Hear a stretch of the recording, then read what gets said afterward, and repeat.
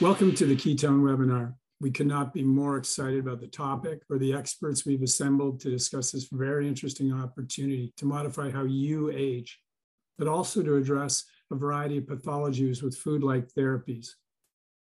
My name is Dr. Greg Bailey. I'm the CEO of Juvenescence. Juvenescence is a drug development company working on therapies, whether conventional pharmaceuticals, tissue and cellular regeneration, or clinically validated supplements, foods, or dietary ingredients that will allow you to live 8 to 10 years longer healthy. Key part is healthy. We started the company in 2017, and have so far created a pipeline of 6 pharmaceutical therapies, 4 supplements to achieve the goal of a longer, healthy life. To achieve the goal of adding 8 to 10 years of healthy living to your lives in a robust fashion, it will be through prevention.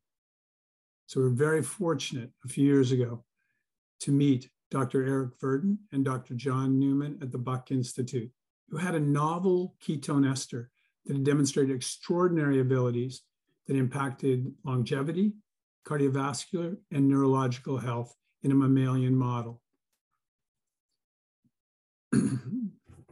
One of the esters has been launched as a consumer product called Metabolic Switch. It's available today in the United States and should be available in Europe and the UK in the next 6 to 9 months. Furthermore, it's my great pleasure to announce for the first time that our scientists, collaborating with the scientists of the Buck, are working on new molecules to utilize ketone esters that may play a role in pharmaceutical therapies for heart failure and neurological disorders, going through a conventional regulatory pathway. Our goal for our company is to be a dominant player in ketone esters, whether it be pharmaceutical, food, or dietary ingredients to improve your health. Everything keto. Historically, the number one way to live long or healthy was caloric restriction. The expert panelists today will discuss how potentially through food or dietary ingredients or pharmaceutical therapies, you can augment or replace caloric restriction. Most specifically, this is why it's important to your family and you and your friends in modifying your health.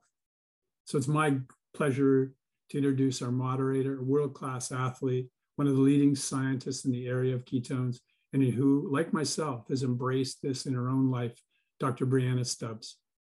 Thank you for the kind introduction, Greg, and thank you everyone in the audience for joining us today.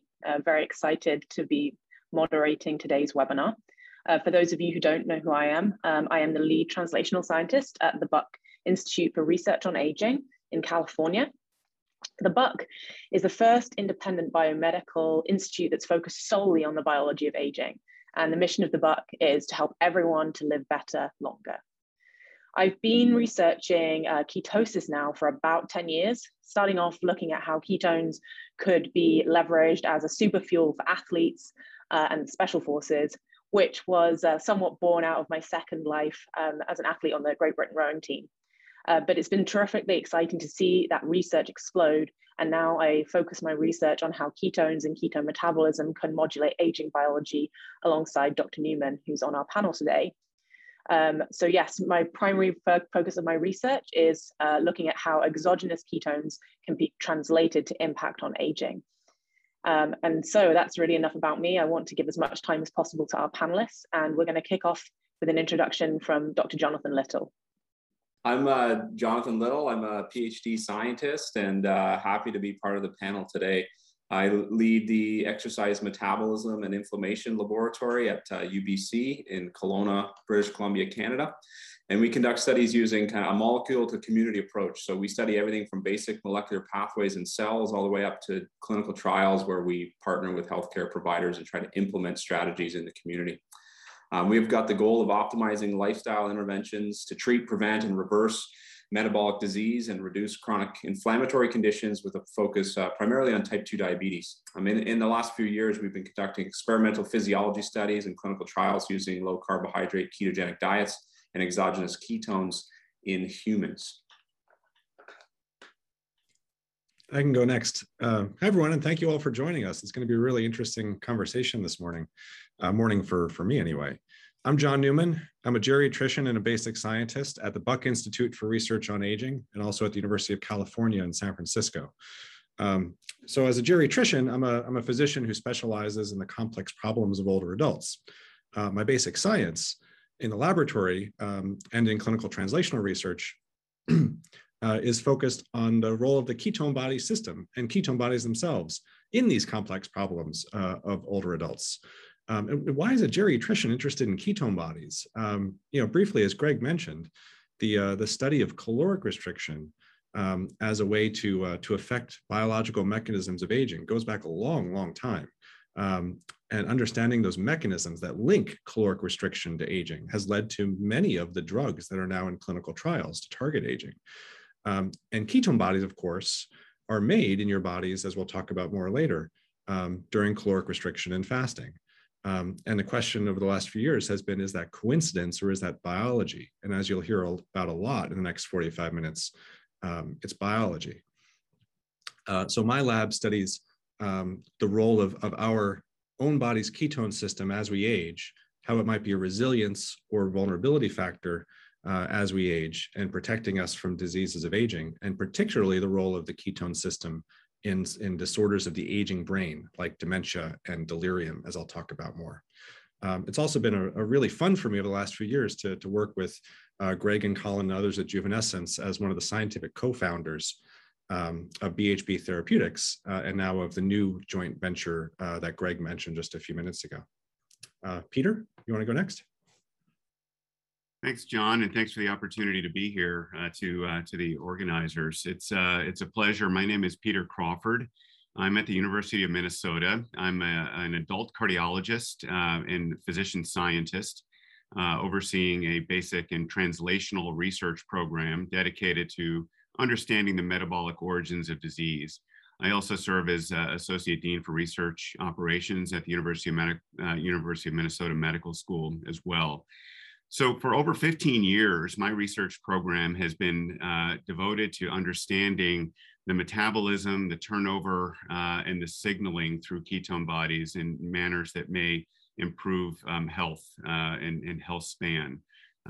Ketone bodies are conserved throughout the domains of life. So this means that even the smallest microorganisms that evolutionarily speaking are many, many billions of years old, including all the way through all the mammals, including us, leverage ketone bodies for nutrient homeostasis and flexibility in a variety of states. And it's really that circumstance of nutrient flexibility that ketone bodies may be the key towards in terms of understanding their metabolism, their ability to tune mitochondrial behavior, and their ability to overall signal in a way that improves our health. Our interest in my group has been devoted predominantly in the space of heart failure and cardiometabolic syndromes associated with obesity and non-alcoholic fatty liver disease. Although recently we've taken interest and have been funded to do so in domains related to neurodegenerative disease amelioration, as well as understanding cancer tumorigenesis as well. So there are a variety of applications, obviously, that we're very interested in and committed to understanding at a highly mechanistic level. Pleasure to be here and learn from this panel and share with you today. Right, so the format for our discussion today was we're going to start off by talking about some of the fundamentals of ketone biology, and then we're going to hear from all of the panelists a little bit more detail about the emerging roles of ketones in your field of research, and finally getting the thoughts of the panelists on what are the next big questions and opportunities in the ketone space.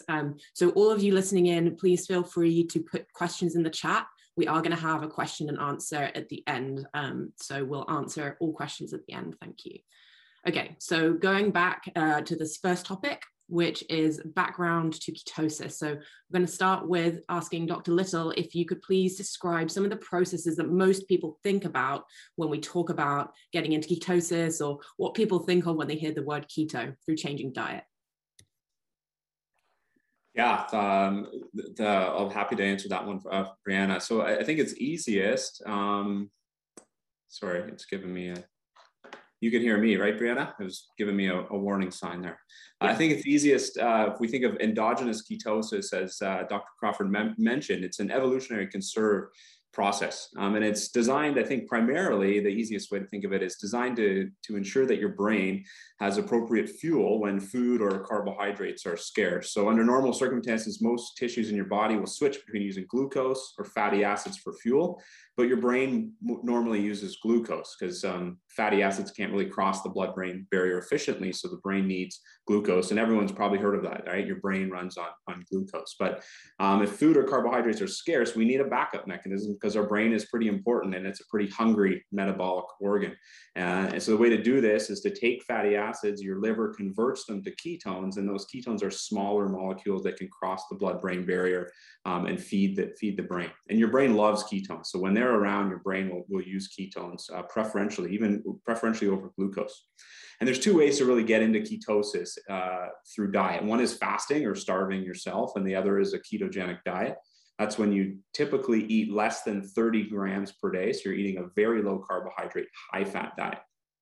So fasting and a low carb diet aren't exactly the same thing, but they have a lot of the same effects. And what happens is that your body takes those fat stores, like I mentioned. Essentially, everyone has unlimited fat stores. So this is a fuel source that you can tap into. Your liver will convert the fatty acids to ketones so that you can feed the brain and other tissues. And so ketosis just means that there's detectable ketones in your blood. The metabolic response to fasting and a ketogenic diet are obviously more complex than just ketones. There's a bunch of changes to hormones and rates of lipolysis and gluconeogenesis, but the increase in blood ketones is a key part. So ketones can be used as fuel, like I said, by the brain, other tissues, heart and skeletal muscle, but there's also a bunch of other very interesting effects of ketones on the body, which I think we'll probably hear more about today in the panel.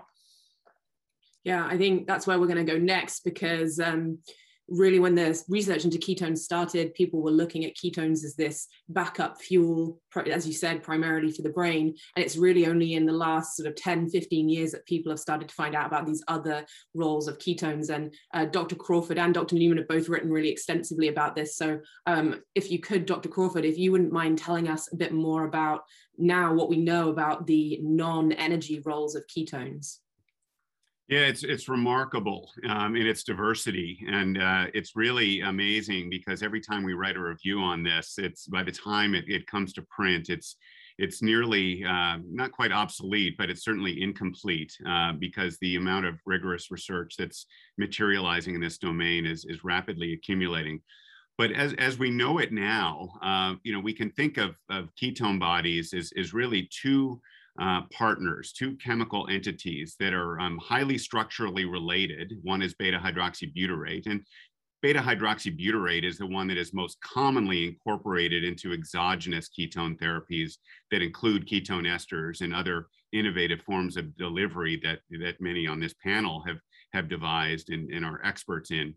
But there's another form of ketone bodies called acetoacetate. So these two molecules that are highly structurally related and actually chemically interconvert with each other in the body in a number of different sites.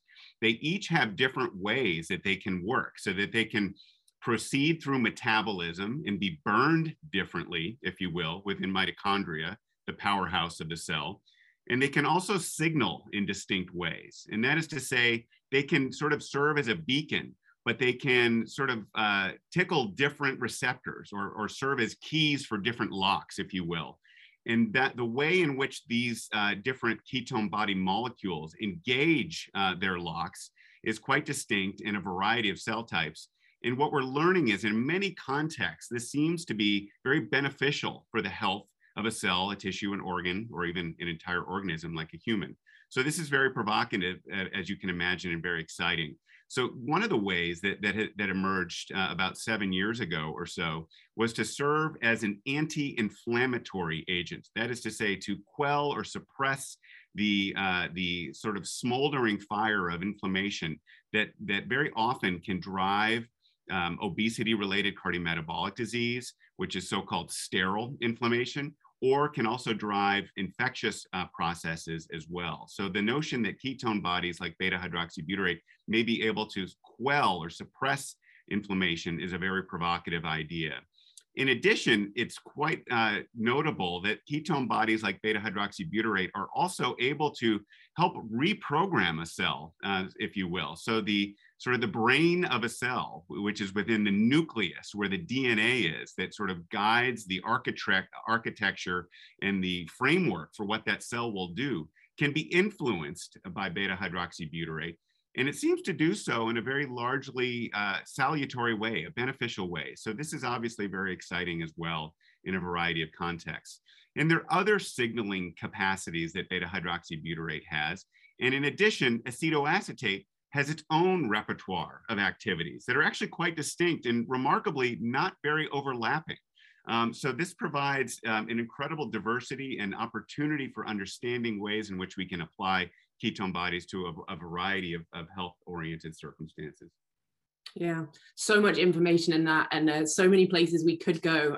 But I know I want to really focus in on one of the topics which you mentioned a few times, which is exogenous ketone supplements. And that's where a lot of my work is focused. And I really like that you highlighted that different types of ketones that could be formulated into these ketone compounds could have different effects. But I just want to make sure that everyone in the audience who may not have heard of what an exogenous ketone is before gets the masterclass from Dr. Newman. So Dr. Newman, could you explain a bit about, exogenous ketones, why we think they're useful, how they might fit in with people following a ketogenic diet, why they might be similar, why they might be different? Sure. Thanks, Brianna. I think one of the reasons why ketone science is, kind of captures the popular imagination is because, as Peter was saying, it's such powerful biology that's within each of us. So you can do things like, eating a ketogenic diet, as Jonathan talked about, lowering your carbohydrate intake, or fasting, and your body makes ketone bodies. So ketogenic diet and fasting are ways of making your body do that work for itself, of making ketone bodies. But wouldn't it be nice if there were a way to kind of bypass that and just eat or infuse or administer ketone bodies directly? That's what exogenous ketones are. It's not ketogenic diet in a pill, because a ketogenic diet involves lots of other biology, as Jonathan was talking about. You're eating less carbohydrates, you're lowering insulin, you're changing your glucagon, you're changing your glucose. But for a lot of applications, that we think the key thing there is the production of beta-hydroxybutyrate and acetoacetate, the ketone bodies. And through exogenous ketones, you can deliver those directly. It's more complicated than it sounds, and this is where this field has really been the heart of a lot of technological innovation in the last few years, to solving the problem of how to deliver ketone bodies as a food or a supplement or even as a drug, because your body runs on them like food. When you're on a ketogenic diet, your liver can make 150 grams of ketone bodies a day. So 150 grams is a pretty big pill. And you can't just, eat spoonfuls of ketone bodies because they're small molecules that are organic acids. So each molecule of beta-hydroxybutyrate is either an acid or has to be associated with a molecule of sodium or some other salt. So you need some really kind of sophisticated and creative tricks to turn these into molecules that you can literally eat a meal of. Ketone esters are one method for doing that, and are probably the cutting edge of exogenous ketones. Ketone esters are molecules with a bunch of building blocks glued together, all of which, once they enter your body, turn into ketone bodies through one mechanism or another. One of the kind of exciting things about ketone esters for applications for aging and treating disease is that they can be customized and optimized in ways that a ketogenic diet or fasting, it's harder to do. So you can make ketone esters that are more about beta-hydroxybutyrate or more about acetoacetate, as Peter was saying. Or as we learn more about the downstream clinical applications of ketone bodies, you could adapt ketone esters to the pharmacokinetics or pharmacodynamics and the target engagement to really get exactly what you want for the biggest impact. The other exciting thing about exogenous ketones and ketone esters is it really broadens the scope of who can benefit from this stuff. Not everyone can do a ketogenic diet, and not everyone could do it for the rest of their life. But ketone esters are more like a food or a supplement or a drug, in that it doesn't matter what else you're eating or what else you're doing. So they can be applicable to a much larger and more diverse population, including older adults, as I'm interested in. Yeah, excellent. And for me as well, one of the really key bits about exogenous ketones, one of the key attributes is that you can apply them really acutely in certain settings, like in brain injury or maybe acute heart injury, where if you're on the ketogenic diet, it would take hours and hours or maybe even days to really build up that natural ketone production. So that's another big advantage, I think, of these edible exogenous ketones. So that's all really helpful background. Hopefully everyone learned a little bit of something there. But why we have you all here is because we're all really interested to hear about what you're all doing in your labs and researching right now. And you all have very seemingly disparate areas of interest, all the way from metabolic health, heart health, brain health, immune system. And it might seem a little bit incredible to some people that ketone biology could be affecting all of those. But I think as we're starting to hear, there are some common themes coming through. So we are going to start to hearing from Dr. Little. If you could talk a little bit about how you've been utilizing both endogenous and exogenous ketones in your research in metabolic disease, that would be great.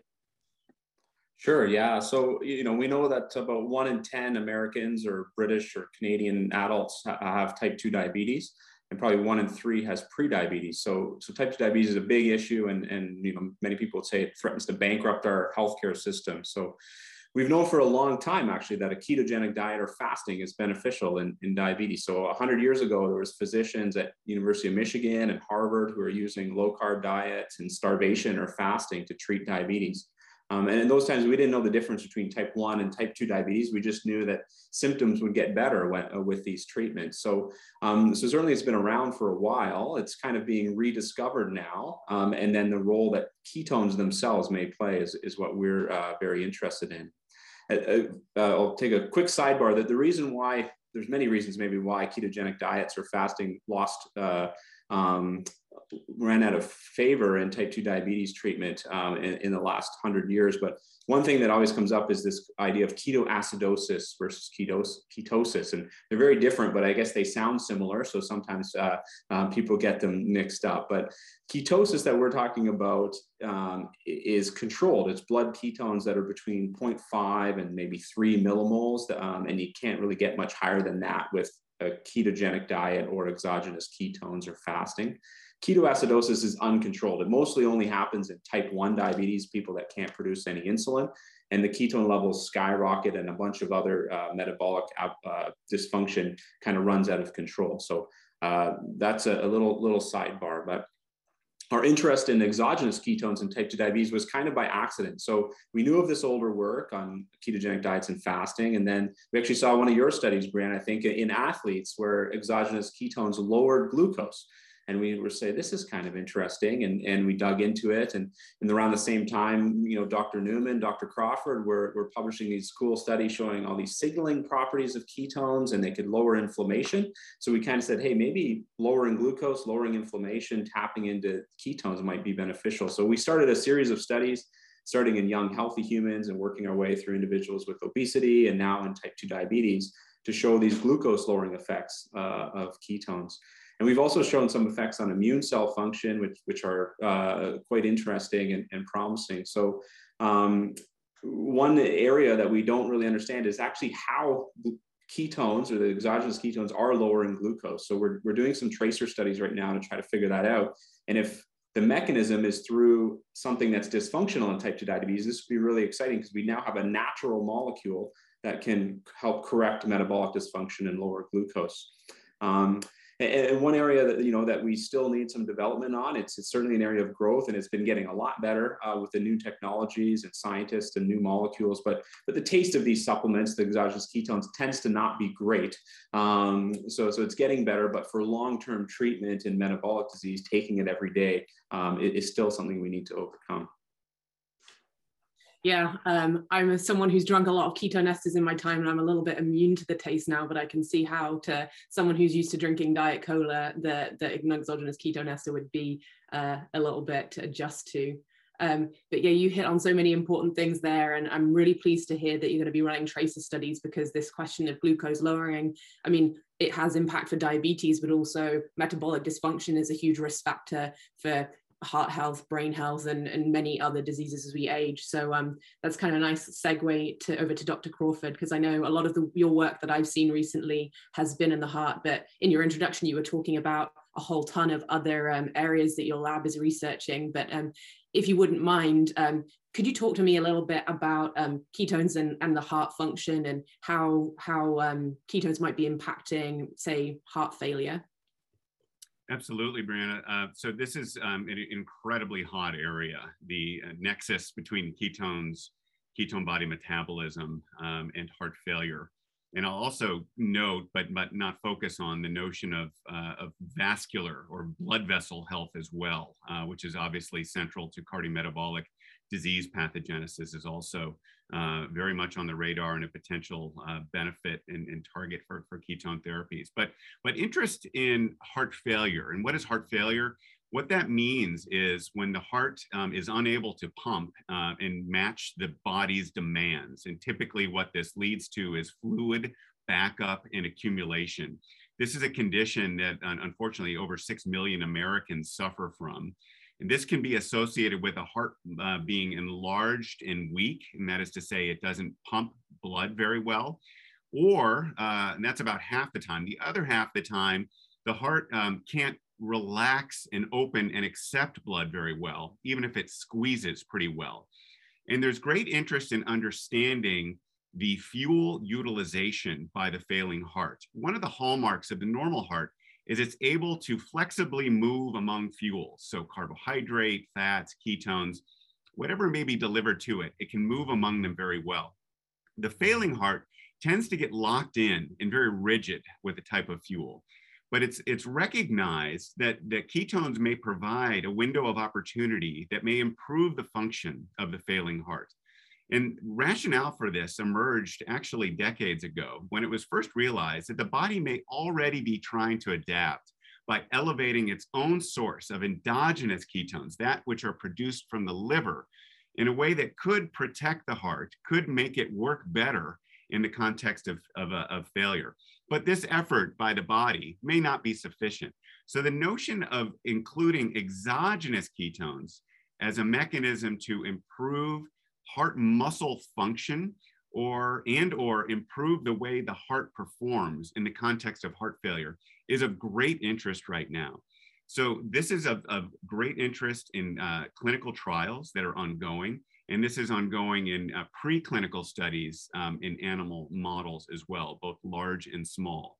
This has not been easy because the figuring out how much ketone the heart may benefit from over what phase of the 24-hour cycle it may benefit the most from it are challenges. But these challenges are not insurmountable. And I think there's a great deal of excitement in this space. And I think there's reason to be optimistic in the context of heart failure and also other drivers of cardiometabolic disease, as I mentioned, including vascular or blood vessel disease as well. I'm just going to go straight on to Dr. Newman, who works on ketones in the aging brain, and he's also a practicing geriatric physician. So can you talk a little bit about how your clinical experience has actually impacted your research and how you think about ketones as a countermeasure for declining brain health with age? Yeah, we'll see if I cover your thought, Brianna. So as a geriatrician, I'm really focused on the complex multi-system problems that affect older adults. And these include things that we think of as traditional diseases like heart failure and coronary disease and lung disease. But also the more kind of complicated multi-system, multifactorial geriatric syndromes like dementia and frailty and delirium. Now, I think one of the most exciting advances in medical research in the last 20 years, which is beginning to really come to fruition clinically, is how we've learned that those complex syndromes of aging and many of the diseases of aging are driven by biology, are driven by biological mechanisms of aging that we can understand, we can categorize, and we can intervene upon.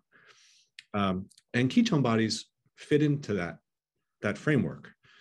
So one of the common changes that happens in all of our cells as we age, as Peter alluded to, are changes in metabolism, especially changes in glucose metabolism. This is not just about diabetes or metabolic disease, but this actually affects most of our cells in most of our organs, including especially our brains, but also our hearts and our muscles.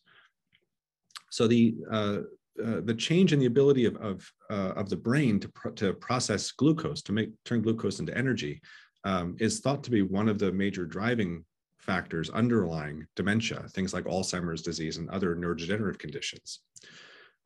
It's also one of the factors that underlies frailty. Frailty is this complex slowness and vulnerability that affects many older adults, makes them less able to do things that they want to do, and also makes them more vulnerable to serious problems. For example, more likely to die of COVID. Frailty is a syndrome that has its roots in basically all of our body, from our brain to our muscles to our hearts and everything. But a common thread, including in our muscles, is again this impairment in generating energy from glucose.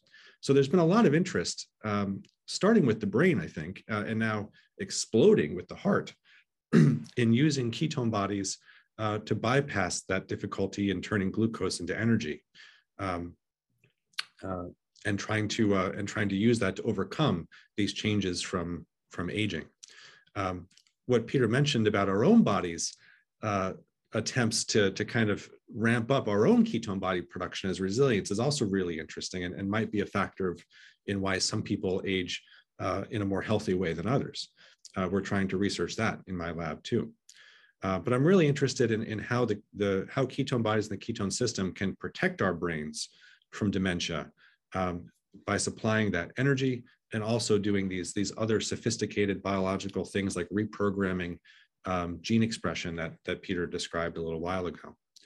I'm not just interested in dementia, though. I'm also, as a geriatrician, interested in what's one of the most important problems that most of you folks have probably never heard of, unless you've been so unfortunate to see it in a loved one when they were in the hospital, which is delirium. Delirium is an acute confusional state that happens to people when they're really sick, especially older adults. It's why someone is, completely themselves, taking care of business, gets sick, goes in the hospital, and then becomes a completely different person. The good news is it's usually reversible. The bad news is it usually also has long-term lingering effects that that increases the risk for dementia dramatically, and increases the risk for other health problems down the line too. Delirium is very similar to dementia, Alzheimer's disease, in its mechanisms, in that one of the features is an acute impairment in glucose metabolism. So that's one of the reasons why I'm so interested in studying ketone bodies, the ketogenic system, and especially exogenous ketones, in trying to better understand complex geriatric problems like delirium and frailty, and trying to learn whether exogenous ketones can become useful therapies by targeting not just the energy metabolism, but these other mechanisms of aging too, like reprogramming gene expression. And I hope this is going to be part of a kind of a new generation of geriatric therapies that lets us, more specifically target and improve, prevent, and treat these, seemingly insurmountably complex geriatric syndromes. Totally. And I think one thing that strikes me is that ketogenic therapies were used in the 1920s to treat epilepsy, drug-resistant epilepsy, when there were no drugs available. And then, as Dr. Little mentioned early on, we had the ketogenic diet being used to treat diabetics. And it really kind of fell out of favor for a number of years. And in recent years, we've seen more and more people from a kind of consumer health or like a diet perspective following a ketogenic diet. But I just got back from a meeting about ketogenic therapies for multiple diseases. And it seems like the interest across so many different therapeutic areas, whether it's the brain, the heart, metabolism, mood disorders. I mean, the list of areas that people are looking at ketone metabolism for is just exploding. So yeah, in my career, I've seen, even in the last 10 years, these exogenous ketones go from being just a super fuel for athletes and military folks to now being investigated across these multiple disease states. So it's terrifically exciting. But I mean, obviously there's still a lot of questions that we need to answer. Some areas are closer than others, and there are still a number of challenges that need to be addressed. So I'd love to hear from all three of you, specifically where you think exogenous ketones could have the very biggest impact, and what are the key research questions and challenges that need to be addressed to get there. So Dr. Little, if you wouldn't mind leading us off. Yeah, sure. I think the biggest immediate impact for exogenous ketones is probably the effects on the brain, as Dr. Newman discussed, and as a potential treatment for mild cognitive impairment or dementia. That's probably where we have the biggest, closest impact.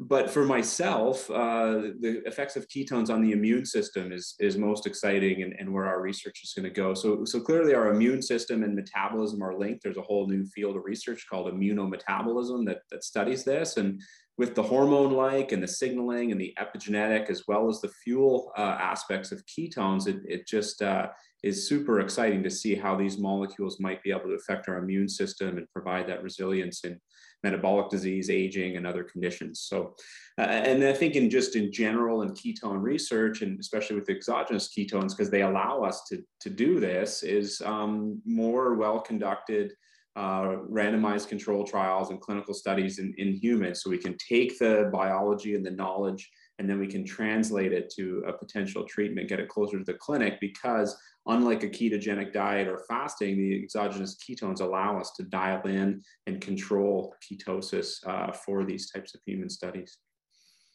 Excellent, thank you. What about you, Dr. Crawford? Yeah, so this is an incredibly exciting time in this field because there's so much opportunity, there's so much to learn. I share the view of the panelists that I think the greatest opportunity for inroads in terms of health amelioration lie in the domains of neurodegenerative disease and cognitive dysfunction, as well as the prospect of heart failure, and then finally regulation and control of inflammation and modulation of immunity in a protective manner. There's, as exciting as this is, and quite an opportune time because of the provocative findings in each of those spaces that are supportive of moving forward boldly and assertively in this domain. There remain many unanswered questions that we are compelled to understand at a mechanistic level so that we can begin to fine-tune our understanding to subpopulations that are going to benefit the most, as well as understanding any possibility for adverse effects that may emerge in a small minority that we can get a handle on prospectively, for example. So, very broadly speaking, we need to understand how ketones are working in a given context. Are they working as fuels that are burned? Are they working as fuel additives, if you will? So you could imagine adding something to your engine and improving the fuel performance or the utilization of the primary gasoline fuel. Do ketones serve in that capacity? And or do ketones serve primarily as a signaling molecule?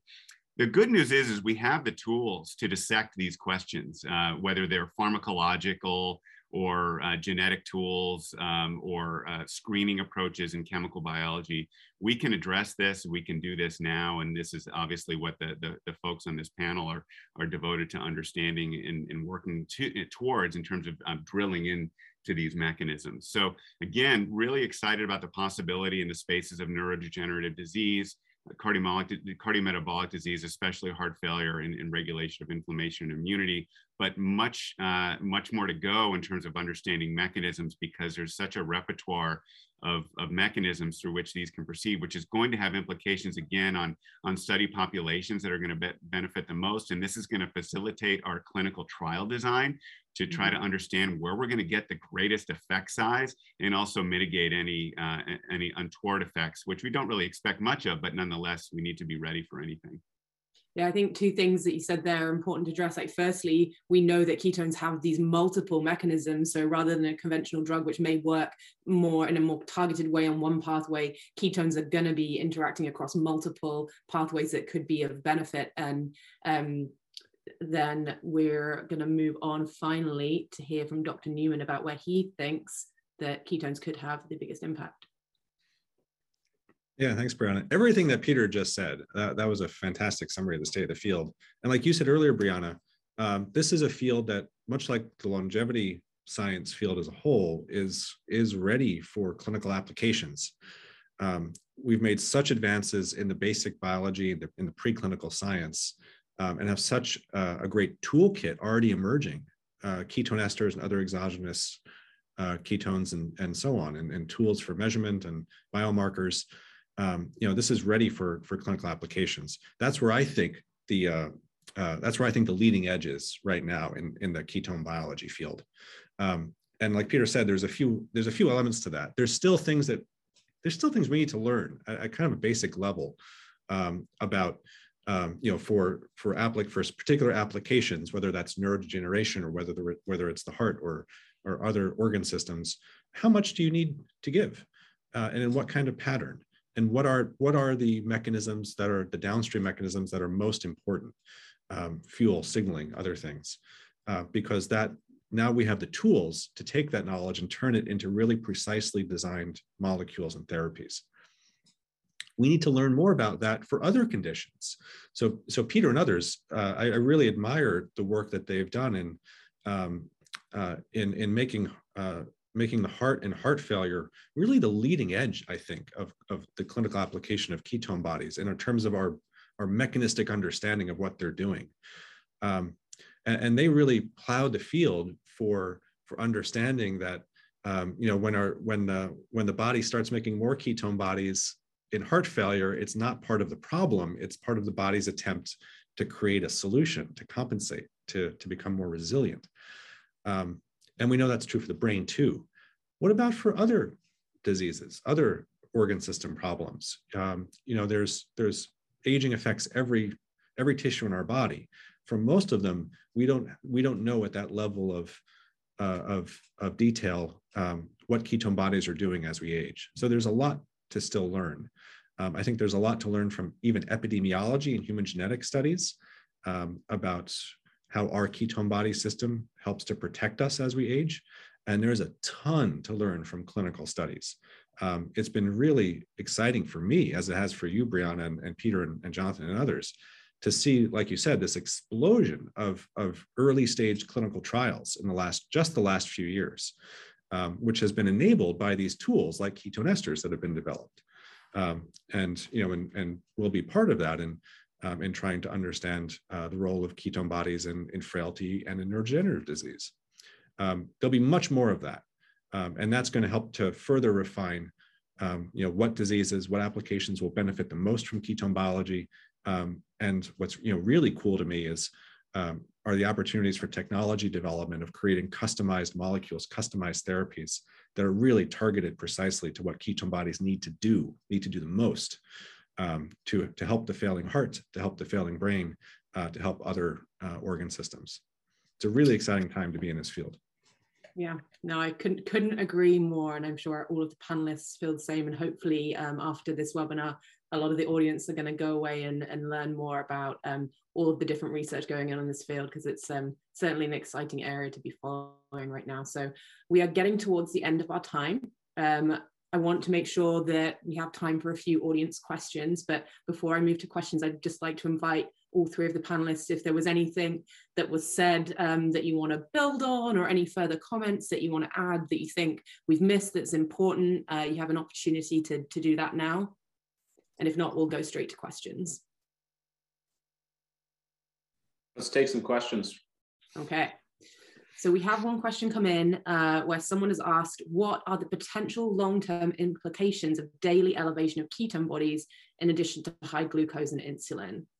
So I know, at least, Dr. Little, that you'll have thought of that because you've studied these compounds in populations where they already have dysregulated metabolism. So maybe you would like to start. Yeah, so if I understand the question correctly, I would just correct it. I would say if you're taking daily supplementation with ketones, you're probably going to have lower glucose, not high glucose. And the exogenous ketones do induce a small increase in insulin secretion. So you may be in a situation where you have elevated ketones, slightly lower glucose, and a little bump in your insulin. The long-term implications of that is very bluntly, we don't know. We've conducted 14-day studies with 3 times a day ketone supplementation showing lowering glucose. As Dr. Crawford mentioned, we saw this really cool effect of improved endothelial function, blood vessel function, and some effects on immune cells. So we think it's exciting, but it's certainly early days. We've got a 14-day study in patients with type 2 diabetes going on right now, and a 3-month study. But to my knowledge, the longest study published of continuous ketone supplementation multiple times a day is 28 days long, I think, right now. So 28 days in healthy adults with a couple of compounds, but also a recent study from the University of Oxford that did 28 days in type 2 diabetics, I think. So, I mean, yeah. So long term, I don't know if you can call 28 days long term. In this field, it is at this stage, but the effects, I don't think we really know, other than that it does seem to lower glucose and appear to be safe from those studies, I would say. I don't know, Dr. Crawford, whether you have any thoughts about, on a sort of a mitochondrial or a cellular level, what it might be doing to energetics to have both high levels of ketones, glucose, and insulin all at once, or whether you prefer not to comment. Oh, no, absolutely. I'd love to. So really just on Dr. Little's, the heels of Dr. Little's comments, I think we have to think about ketone bodies, their ability to execute functions in a number of ways. And again, remember, one of the original themes that we articulated as a group at the outset, and that is these are normal physiological substances. This is something our body normally makes, and moreover, we've seen this through billions and billions of years of evolution. So that doesn't necessarily mean that everyone needs maximum octane ketones all the time. And in fact, I think one of the key questions is going to be understanding this notion of flexibility. I think, at least in humans, how ketones evolved was to adapt to different circumstances and to actually undergo oscillations and fluctuations. And one of the really interesting questions as we move forward in the design of trials is going to be understanding what kind of frequency and magnitude of effect we're looking for. It may well be that we don't want a sustained ketosis 24/7. We may actually want these oscillations, and that's really going to be where we begin to hit a sweet spot. And coming, to your question, Dr. Stubbs, with regard to mitochondria, that may be, in fact, exactly where we find that sweet spot, because engagement of the powerhouse of the cell, or mitochondria, is going to probably be executed through a function in which the mitochondria are having a chance to sort of rev up and rest, and rev up and rest. And it may be that ketone bodies provide that key to sort of engage them optimally in a way that can help them rev up with the least input energy, so that they can be as efficient as possible, and also recharge as well, and actually kind of get both sides of that spectrum really from one biochemical process that really is quite natural, but leveraging it through a variety of different pharmacological approaches. Yeah, that's super interesting. And I think it makes total sense that we have macro rhythms to, say, seasonal rhythms in food availability in our evolutionary past. We have circadian rhythms day to day going on as well. And it makes a lot of sense to think that an ideal kind of ketone administration regime could also be somewhat pulsatile. It's just much more difficult to construct a study that gives you all the possible permutations of studying that kind of thing. So what we've seen in the space is that people they pick a relatively arbitrary level of ketones and they try and hit that with their diet or their supplement. And that's kind of considered to be the marker of success. But there's sort of circumstantial evidence from trials of a drug class called SGL2 inhibitors, which suggests that it may be that really even very low levels of ketones could be having an effect. So this is a really central question for the field, like how much and how often do we need to expose the body to ketones to get these therapeutic benefits, and one that I hope that we'll start to see being addressed in the near future. So I'm afraid, everyone, that we are running a little over time, and so I'm not able to take any more questions, but I have been told that we are going to follow up with everyone who asked a question. So please just watch out for that. At this point, I'm going to hand back over to Jim Mellon, the other co-founder of Juvenescence. I may have got his title wrong, but he's an important guy, and you'll want to hear what he has to say to close out the webinar. So thank you very much to all the panelists, and over to you, Jim. Thanks, Brianna, and thank you so much for the other panelists. That was absolutely fascinating. And some of you may not have seen this, but this is what ketone ester powder looks like. And this is a jar that I've got here in the Isle of Man. It does, as Brianna alluded to, taste not very nice, but it's obviously extremely good for you. Now, the bottom line is that at Juvenescence, which was co-founded by Greg, who you saw earlier on, and Det Dugan, who's probably on the seminar, and by myself, being the co-founders of a number of other companies, one of which, Biohaven, was bought today, just today. We are so excited about the field of the science of longevity, which the Buck Institute, which is our partner in this, is the world leader in. And, but we're still at what you might call the dawn of the internet, the dial-up phase of the internet in the science of longevity.